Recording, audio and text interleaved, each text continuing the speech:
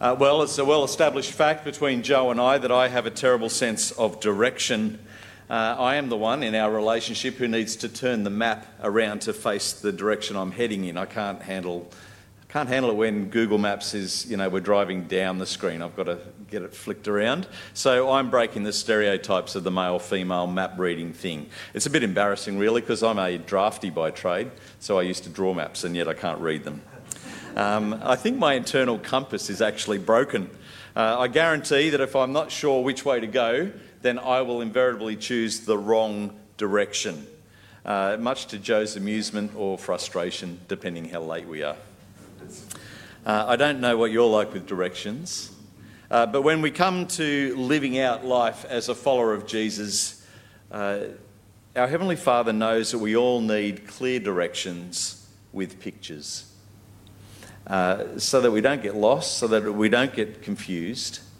And so that's why we have the book of Revelation. The book of Revelation gives clear direction. In fact, I reckon Revelation is the best book ever written on discipleship. The best book written for growing followers of Jesus. Now at this point you might be thinking that directions are not the only thing I get confused with. I imagine saying that Revelation makes everything clear. Imagine that. For many in our church, it seems that this has not been your experience. I think chatting to people in our church as we've been preparing for Revelation, many people have expressed concern, have shared experiences in the past where it wasn't encouraging, things weren't clear. It seems that for many, the book of Revelation is the most inappropriately named book in the whole history of books being named. Revelation means making things clear. But when you read it, some people, no idea. Well, what's going on? We've got dragons, beasts, psycho grasshoppers. We've got strange numbers, strange events, strange beings. I wonder what the Greek word for confusion is. Maybe that should be the name of the book. But if that is you, then actually this morning I just want to give you a big warm pastoral hug. If Revelation scares you, I want to give you a big warm pastoral hug. And come and see me after the service if you like, and I'll give you a hug. But maybe it's not the book that scares you. Maybe it's living in this broken world. Maybe it's trying to plot a course as a follower of Jesus in a world where, I don't know, words change, don't they? And ideas change. Truth changes. Now, there are things now that we're not allowed to say or not allowed to express, or even not allowed to think in a way. How do we navigate a landscape like that? Well, that's why we have the book of Revelation. The world where rules and words are always changing can be scary, but Revelation will help us to plot a course, and it's always good when you've got clear direction, isn't it? Joe and I were visiting a growth group a few weeks ago out at Dana and Brendan's place actually, and it was dark and it was raining, and we got there late because everything was twisty and dark and I couldn't see, and I've got a terrible sense of direction. We eventually got there, but initially we had the wrong street with the right number. And it was getting frustrating. Oh, I need to be there at a time, but I just haven't. I need a better map. I was blaming the tools. Maybe you feel like that trying to live as a follower of Jesus in this world, that you need a better map. Well, what I want you to begin to understand from this morning, from Revelation 1, is that Revelation does provide direction. We can have confidence. We can have confidence. It gives us a behind-the-scenes peek as we seek to live as followers of Jesus in this world. It is a spoiler alert for the end of this world and the glory that is to come. It's telling us what's going to happen. It's a good spoiler alert. It's a book of directions with pictures to keep God's people from getting lost or confused or diverted or scared as we navigate this broken world as followers of Jesus. So I do believe that Revelation is the best discipleship book ever written. That was a good question, wasn't it, for the kids' church to ask, as they were going out, to ask your kids this afternoon, why should we read the book of Revelation? It's a good question, isn't it? Why should we? Well, let me say we should read it because there we find that God blesses his people. There we find that Jesus loves his people. And there we find that you'll know the final score. Let's take a look. Revelation 1. God blesses his people. We see this in verses 1 to 3, but let me read 1 and 2. Follow along. The revelation of Jesus Christ, which God gave him to show his servants what must soon take place. He made it known by sending his angel to his servant John, who testifies to everything that he saw. That is the word of God and the testimony of Jesus Christ. So God has given Jesus this revelation, this unveiling, to show followers of Jesus, Jesus' servants, followers of Jesus, what must unfold, things that must soon take place. That's verse 1, isn't it? It's from God to Jesus, to show Jesus' people, followers of Jesus, what must soon take place. Jesus passed it on via heavenly messenger to the Apostle John, sent his angel to John.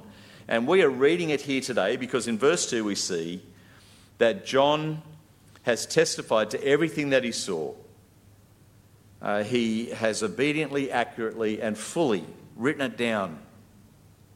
Now understand that there is nothing unusual about this process. In fact, this is in line with how we have the whole Bible. Isn't it? This is how God works. God wills it, Jesus speaks it, and messengers declare it. That's what's happening here. That's what happened at the beginning of creation, as Luke was saying, that God willed creation. In Revelation 4, you are worthy, O Lord, to receive glory and honour and power, because through your will, everything that was created has been created and has its being.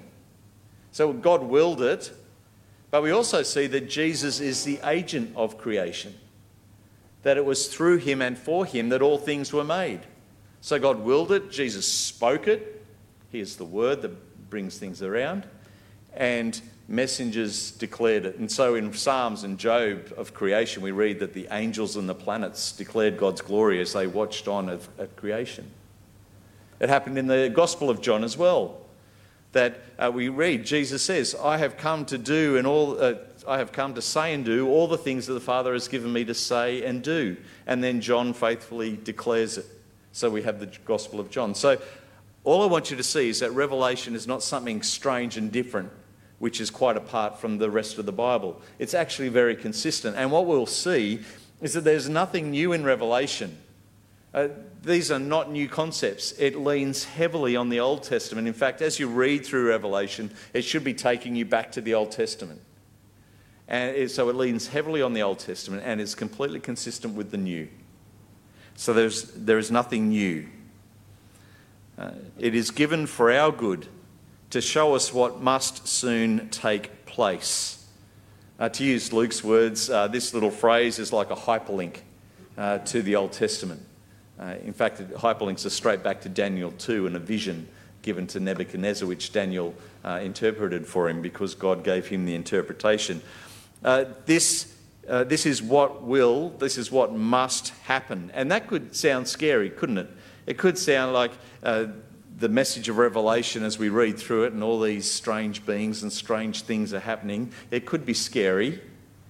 In fact, one guy at Growth Group was commenting the other morning that when he was growing up, when he was a young fellow, he was really scared when he read Revelation because he didn't quite understand how to read it. And all these things sounded horrendous. But it's not to scare us. In fact, it communicates that God is in control. God can show us what's going to happen because this is the unfolding work of his plan, his eternal plan. God can show us what happens because he knows where this is all going. It is his kingdom which will be seen to be the true and lasting kingdom of power and glory. That's what that little hyperlink is getting to. It is God's kingdom which will be the true and lasting kingdom of power and glory. Now, if that's true, just as kind of an aside, it would be very dopey of us to choose to identify or to be shaped by another kingdom, wouldn't it? If God's kingdom is the kingdom that's going to come in power and glory and be the everlasting kingdom, why would we be shaped by another? So this is given to us to help us to trust in God, to head his way, to live according to his kingdom, that while we wait, our faith might be strengthened and refined, and that might come through suffering, and that might sound scary. And in fact, no one really wants to suffer. But it's for a period of time. It's for a short time. And it is preparing us for an eternal weight of glory, when we will live in the unveiled presence of our glorious Lord and King. Looking forward to that day? That'll be a good day, wouldn't it? Revelation is not written so that we can know every exact detail of what's to come. He's not Nostradamus. Remember Nostradamus? Not Nostradamus. But these things are given for us to understand the times in which we live, the kingdom which we're a part of, and where it's all heading. Now, study, they tell me, strengthens the mind through discipline in learning things. The gym strengthens our muscles from going along and working out. Revelation will strengthen our faith and our perseverance. That it's its goal. It is the best book for discipleship, for growing followers of Jesus. It is a blessing, and for our blessing and our strengthening. Take a look at verse 3. Blessed is the one who reads aloud the words of the prophecy, and blessed are those who hear it and take to heart what is written in it, because the time is near. Reading and hearing remind us that this whole book is a letter, a circular letter to churches in the time of John when he's writing. This reflects the practice of the church in those days, a bit like us. We're reading a letter from an apostle at a church gathering. But reading and hearing is not a spell or not an incantation. You know, if you read it aloud or hear it spoken, then something magical happens. That's not what it's talking about there. It is a compass for navigating life in a compromised world. The blessing comes to those, verse 3, who take it to heart, or who keep it, who shape their life according to what is written. So discipleship is discipline. Discipleship is discipline. That's where the blessing is found. It's a gym membership, but not like most people use their gym membership. You know, they sign up and then they don't turn up. Anyone here like that? In fact, the whole gym industry is built on that fact. People sign up, pay their money, and then they don't turn up, so they don't use the equipment. But you need to turn up. That's what it's saying. Blessed is the one who reads and keeps, who reads and hears and keeps, takes it to heart.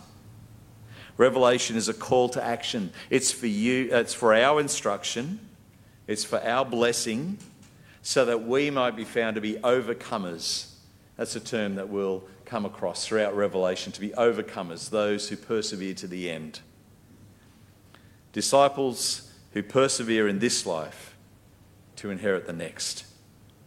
The prayer that I've been praying is that this book would be significant in the life of our church. That the message of this book would hit home. It would bring change to the way we live, the way we think. I've been asking that God would do a great work through this book. And can you please join me in that prayer? As you're praying over this term, ask that God would speak to us through his word, that he would encourage us as his disciples, that he would bless us, that we might experience in ourselves and that we would see it in others an increasing depth of maturity and faith in the risen Lord Jesus. That people, you and I, would be making decisions to live gospel-shaped lives as we navigate a broken and compromised world.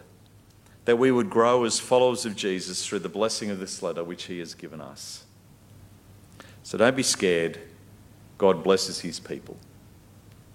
Secondly, don't be scared because God offers grace and peace to his people. We see that in verses 4 and 5.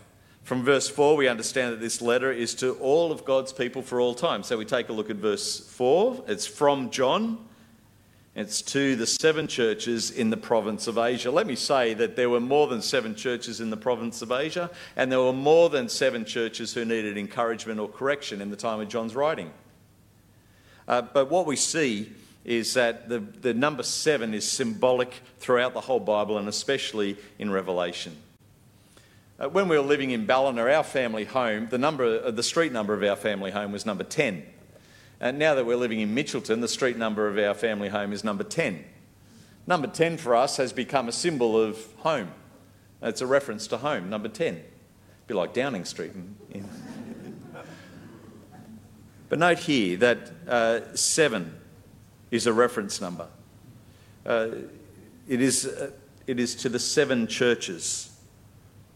Revelation is for the original readers, yes, and it was clear to them. It made sense to them as they were reading through it. It applied to them, but it's also for all the churches in the last days. It's also for us. That 7 is used in the way to capture that idea, that this is for all churches of all these last days, the days between Jesus' ascension and his return. So don't be scared. This message is for you. And the message is grace and peace. Do you see that? Look, verse 4b. Grace and peace to you. That's generally not what people take from Revelation, is it? If you ask people, what do you get from Revelation? Would they say grace and peace? And yet this is what God is. This is the message of God. Grace and peace to you.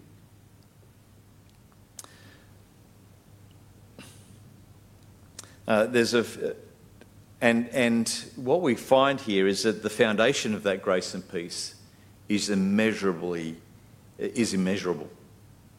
There are a few houses being built just up near where we live, and what I notice is they take ages and ages and ages to get the foundations right. A lot of work goes into building the foundation, because my understanding that in the whole process of the build, if you haven't got the foundation right, no matter how well you build the house on top of that, it's just not going to work. So here's our foundation. Here's our foundation for confidence. Here's the foundation of our grace and peace. And we read that the foundation is the nature of God and his love revealed in the Lord Jesus Christ. So let's take a look. Grace and peace to you from him who is and was and is to come. Grace and peace to you from the God who is.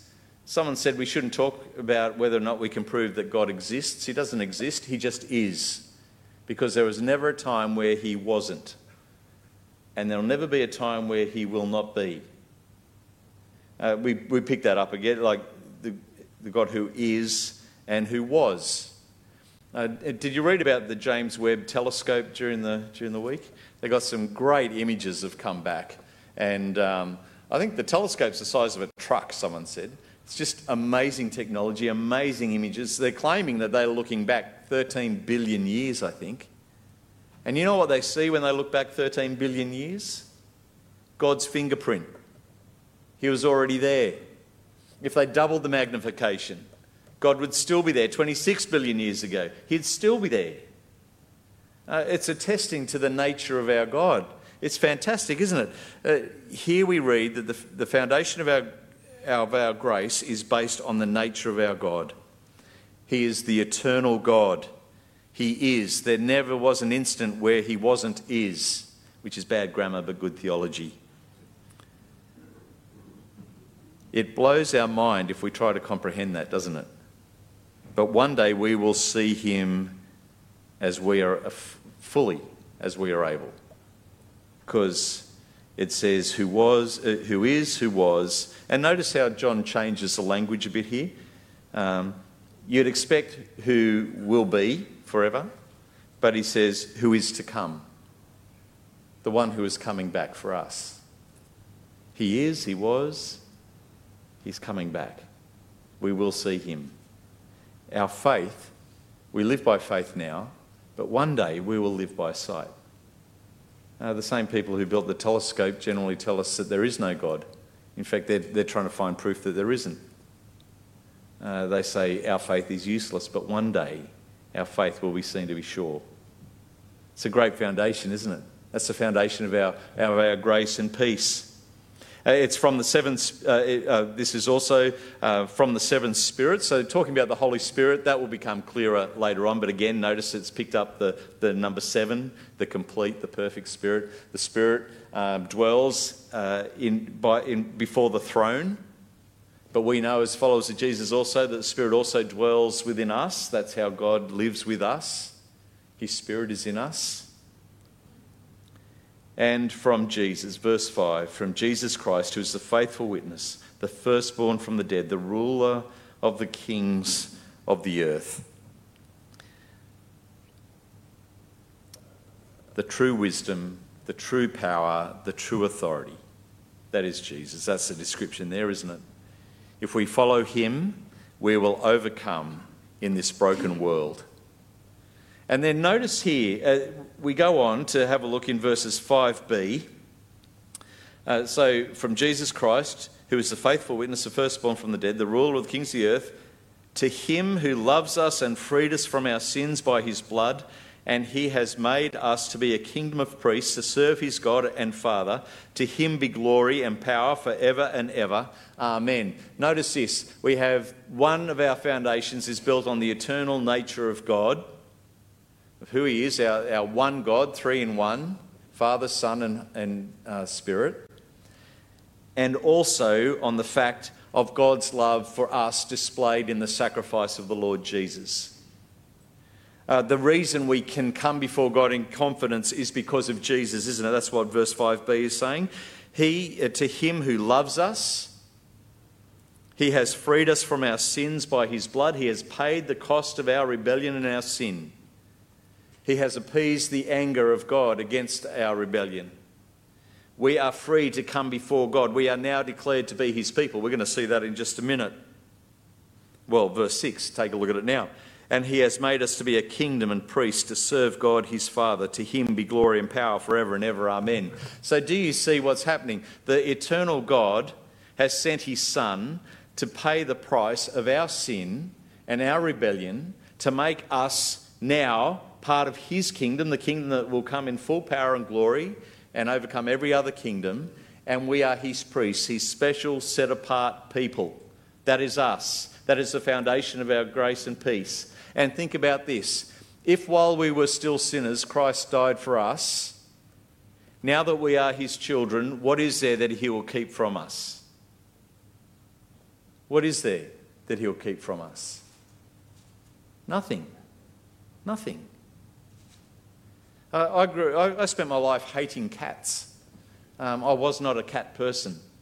But our daughter has moved back in home, and she brought a cat with her. And now I kind of like cats because I'm a big softie. I love my daughter. Well, God, I'm not saying God's a big softie, but he loves us. He will not keep anything from us. Revelation is given to help us to understand that truth, to live it out. So let me ask you, do you believe? Do you believe? Do you take Jesus at his word? Have you repented of your rebellion and your sin? Because unless you do that, there is no assurance in this book for you. Like in Queensland, you can do U-turns at traffic lights. You're not allowed to do that in New South Wales, get in trouble. But here, you're going one way, then you can buzz around, and then you go the other way. That's repentance. Repentance is just going the other way, doing a U-turn. You weren't following Jesus, now you are. The thing about U-turns is that it's quite obvious. If you do a U-turn where you're not allowed to do a U-turn, a policeman will pull you up because he's seen in actions, isn't it? It's not just the thought of doing a U-turn. I want to say that repenting, a 180-degree turn in following Jesus will result in action. It will be seen in the way you live your life. It's just not a once in the past claim that you follow Jesus. It is a whole life. So our repentance must be reflected in the way we live, a gospel-shaped life. You see, in verse 6, we are now a kingdom. We are priests to God. we live to declare his glory, to bring worship and honour to him. We are priests. So our claim must match our life. All right. And one day, verse 7 and 8, one day every knee will bow, every eye will see, every knee will bow, and every tongue will confess that he is Lord. Do you see that in verse 7 and 8? Look, he is coming with the clouds, and every eye will see him, even those who pierced him, and all the peoples of the earth will mourn because of him. So shall it be. Amen. So every eye will see, and every tongue, and even those who pierced him, those who are actively rejecting him as king, and all the peoples of the earth, which is like a little code in Revelation for people who don't follow Jesus, people who just inhabitants of the earth, they will see him. There will be a day when Jesus is seen by all. But it will be a happy day for us as followers of Jesus. But for them, it'll be a day of mourning and wailing, because eternal punishment for their rejection of the one true King will begin.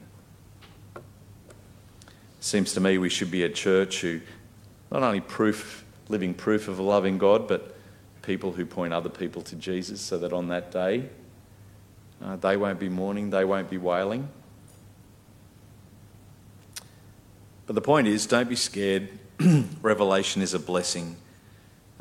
The foundation of our grace and peace is immeasurable.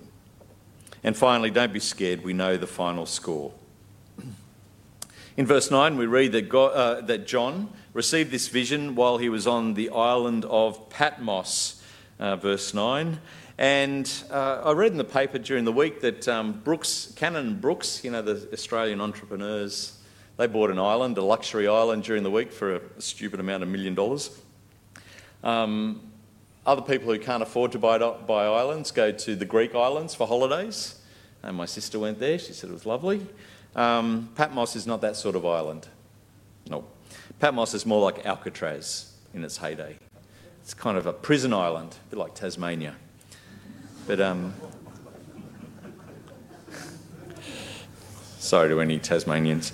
John is on the prison island because he's been telling people about Jesus. The world was hard for the first century church. Things were scary. You could lose your business. You could be fed to hungry wild animals, or you could be sent to a prison island. It's estimated that today there are 400 million persecuted Christians in our world today, the most of any point in history. We should be praying for those guys. So it's not that things won't be confronting for followers of Jesus. So when I say don't be scared, I'm not saying that life is going to be easy. I'm not saying that things won't happen. And maybe you're experiencing some of that in your life.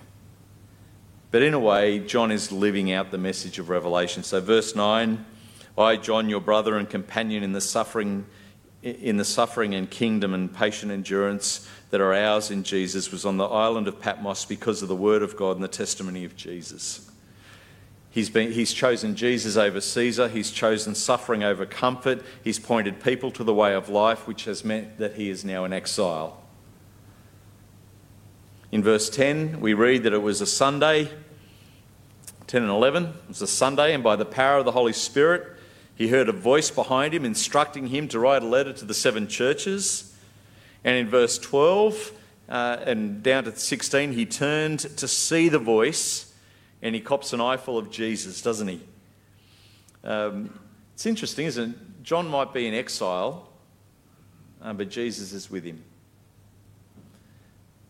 As you cast your eye over these verses, you notice some weird and wonderful descriptions of Jesus, and I wonder if the kids in kids' church are now drawing pictures of Jesus based on these verses. Some of you are going to have some very interesting art on your fridge during the week.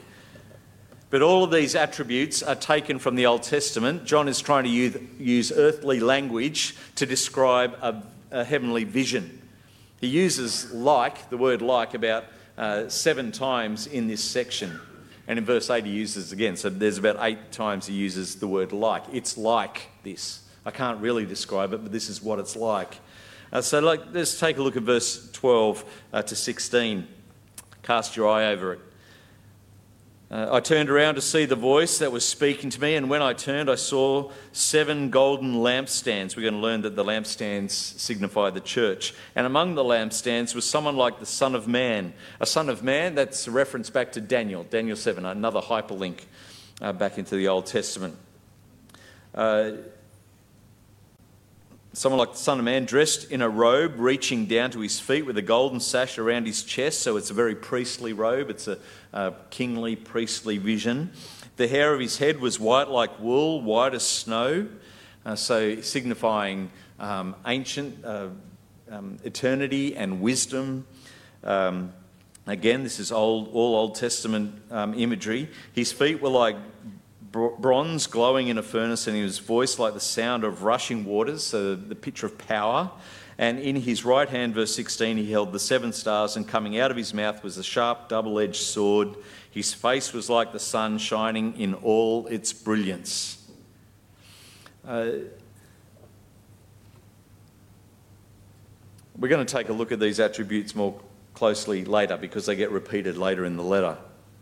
But just understand, this is not an identical photo of Jesus. You know, John's not sitting down with a police sketch artist trying to describe what Jesus would look like if you're going to hold up a picture. That's not what he's doing. He's capturing our imagination. He's conveying the sense of his glory, his eternity, his wisdom, his power, his rule, his divinity. It's emotion. He's capturing our emotions to get us thinking in this way. And this otherworldly vision absolutely floors John. Take a look at verse 17. When I saw him, I fell at his feet as though dead. Boom. I've talked to people in the past who have said, when I get to heaven, I am going to give Jesus a piece of my mind. No, we're not, are we? We're not. We will be flat on our face. It's not how it works. But here Jesus gives... It's not that John gives Jesus a piece of his mind. Jesus gives John peace of mind, doesn't he? Take a look at verse 17. I was as dead. Then Jesus placed his right hand on me. Look at this. Do not be afraid. I am the first and the last. I am the living one. I was dead, and now look, I am alive forever and ever. I hold the keys of death and Hades. Write therefore what you have seen, what is now and what will take place. Peace of mind to the follower of Jesus. Jesus has conquered death. He has the keys, that is the authority over death and the afterlife. Death cannot separate his followers from him. He has the keys. The very worst thing our enemy can do to us is kill us, and that is just the doorway to glory. It's amazing, isn't it? The worst thing the world can deal out to us, and it's the doorway to glory. Do not be scared. Understand who Jesus is. Take faith in him. Polycarp, a famous follower of Jesus, was threatened with being burned at the stake unless he renounced Jesus. I'm not renouncing Jesus. To put it, you threaten me with glory? That's a very abbreviated response. But you threaten me with glory? And see that Jesus is the one who walks among the churches, the lampstands. He is directing and protecting. We are safe in his hand under his attentive care. While I was on leave, I got a text message from Craig Hayes. You know, Craig. He was watching, my footy team is the Sharkies, Cronulla Sharks. Go the Sharkies. Sharkies, they were playing the Storm, and he texted me. He said, "Are you watching Sharkies destroy the Storm?" And I said, "No, I'm not. No, I can't." So later on, I went home and I turned on KO and I called up the game and I watched it. And I've got to say, it changed the way I watched the game. It was fantastic. I already knew the score. I already knew the outcome. The Sharkies are going to win, which just made, when I'm watching it, if Melbourne Storm made a break through the Sharkies' defensive line, it's not going to change the outcome of the game. If Sharkies knock the ball on, I don't care. Not going to change the outcome of the game. I already know the score. Changes the way you play, doesn't it? It changes the way you watch. And it changes the way you live this life if you already know the score as a follower of Jesus. We know how it ends. It is for our blessing. Even if the ride on our destination gets rough, don't be scared. Follow Jesus. when I was studying and my dad used to redirect mail to my address, he never wrote a note in it. He just put it in an envelope, sent it. That was it. And I thought, oh, wouldn't mind a note. Anyway, so when I had kids and they were off studying and I redirected mail, I always put a note in there, blah, blah, blah, love mum and dad. If you meet my daughter, you'll see that on her arm she has got tattooed in my handwriting, lots of love, mum and dad. And it's from one of the letters I sent her. And yeah, it's kind of nice. Her mum wasn't happy about the tattoo, but she has taken an expression of my love for her and inked it on her arm. That's the book of Revelation. It's a note from our Heavenly Father expressing his love for us so that we will not be scared. A note to inscribe on our hearts.